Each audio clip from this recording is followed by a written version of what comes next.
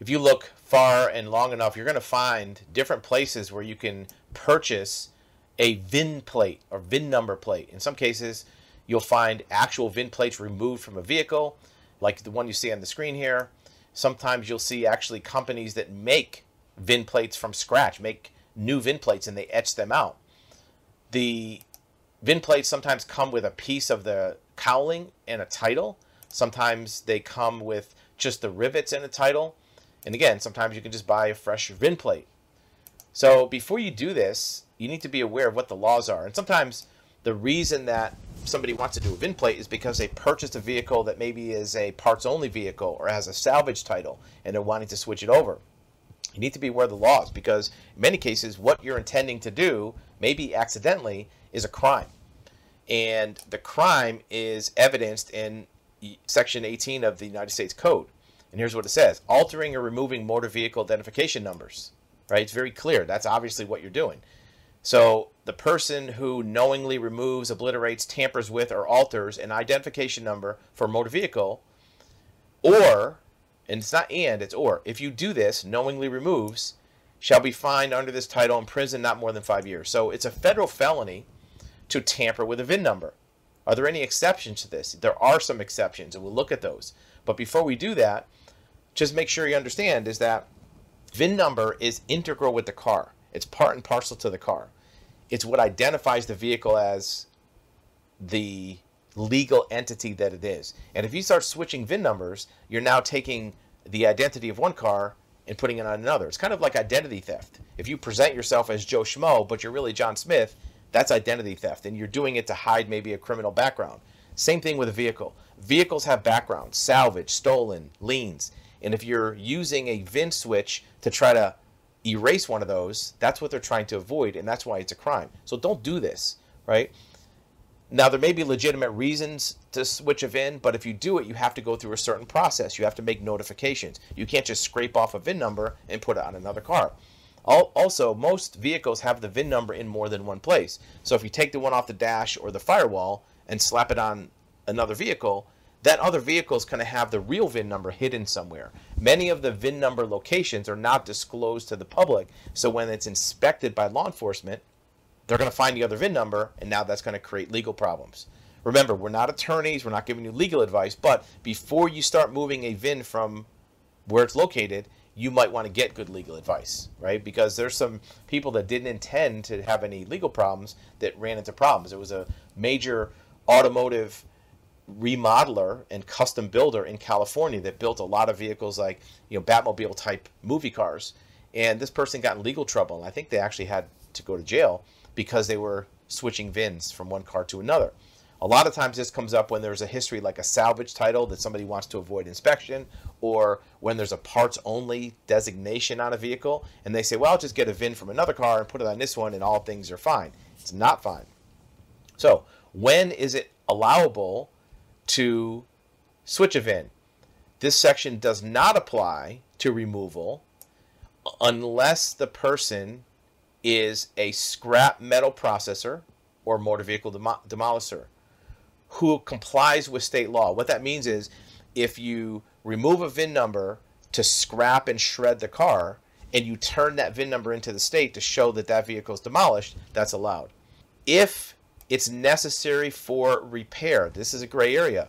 If you're a garage and you have to take the cowl off to do a body repair on a vehicle, or you have to take it off to do something, that's okay, but it has to be necessary for the repair, not just because you're, let's say, restoring a vehicle and you feel like taking the VIN number off. In fact, most states, because you have to comply with state law, most states require that if you're going to take a VIN number off for repair, that you make notification to the state police in that state. You have to take a photo before you take it off. You have to have the vehicle inspected. You have to take a photo after you put it back on and have the vehicle inspected. What they want to make sure you're not doing is taking a stolen car and putting a clean VIN number on that car, right? Because that defeats the whole purpose of a VIN number. If you're doing it in accordance with state law, just like we talked about, this is Section C, if it's in accordance with state law, or if the person who removes or obliterates the motor vehicle, if the person is the owner and is authorized in accordance with state law, right? Or authorized by the Attorney General to implement the Motor Vehicle Theft Prevention Act. So this, again, is getting into auto theft. As used in this section, motor vehicle demolisher is a person who is a recycler or parts or metallic scrap metal processor. So the short answer is this. It may be tempting to buy a title and a VIN number for somebody on eBay or Etsy or some website and slap it on your car to solve your title problem or solve your vehicle history problem. The problem with that is it's a crime, and it's a federal crime. It's not even at the state level. And again, there's people that have been investigated and are in prison right now for doing this. It's not investigated by your local police officer or sheriff. This is usually the Secret Service or FBI that gets involved with investigating this alteration of VIN numbers. Especially if the reason you switch a VIN number is to try to cover up some history of the vehicle, salvage title, you don't want to get it inspected. Maybe there's a lien on the vehicle you're trying to hide. Maybe there is a stolen record you're trying to hide. Obviously, for most civilian consumers, you're not trying to cover up a stolen vehicle, but you might say, well, you know, it's a salvage title and I don't want to inspect it, or they require too much documentation. But especially if the reason you're wanting to switch a VIN number is to try to make something easier for you or to evade some other responsibility like a lien or salvage or taxes or stolen, that's going to be a red flag. And if that's ever discovered, which at some point it will be, right? That's going to come back on the person who signed the form with that VIN number on it. And if they find a tampered VIN, look, VIN numbers, you might think it's just a matter of putting it on the car, but if you notice, see how these holes on this VIN plate are, you know, kind of cut out? Look at this one. This one actually has the rivets. VIN plates are attached with tamper-proof rivets. If the police officer or somebody inspecting a vehicle or anybody looking at the vehicle notices that there's any tampering, scratch marks, screw marks, or tool marks on a VIN plate, that's going to be a red flag.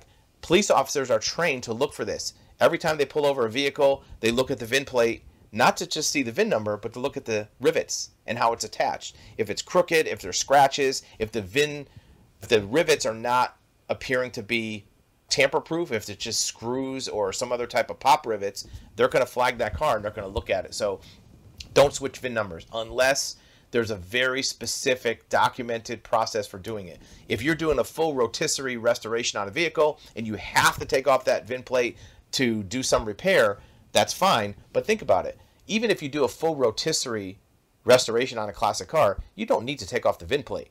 The VIN plate is part of the firewall, part of the cowl. It's not something that's separate. So it's very unlikely you would need to do that.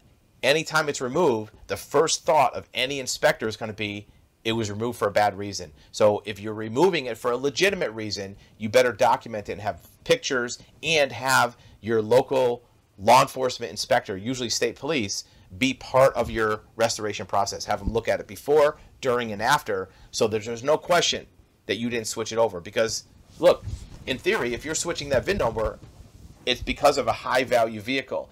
And if you do anything, even legitimately, that puts that value in jeopardy, you have a $200,000 Daytona or Superbird Hemi, and you just take the VIN plate off because you want to paint the firewall properly and you put it back on wrong, now all of a sudden your ownership of that vehicle is in jeopardy, hundreds of thousands. Even if it's a $20,000 car, even if it's a $10,000 car, you don't want to put that at risk because you did something maybe accidentally with the VIN number. Obviously, if you're doing it intentionally to get over, that's going to create more problems. VIN plates are crucial. If you have any questions, you might want to contact an attorney who specializes in automotive law, because they can give you good legal advice about exactly what your rights are and responsibilities with respect to reconstruction or VIN number tampering or removal.